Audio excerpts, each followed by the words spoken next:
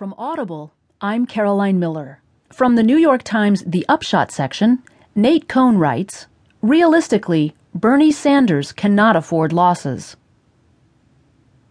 If you had told me 1 year ago that Senator Bernie Sanders would manage to survive in the Democratic primary race all the way until New York, I would have been surprised and impressed.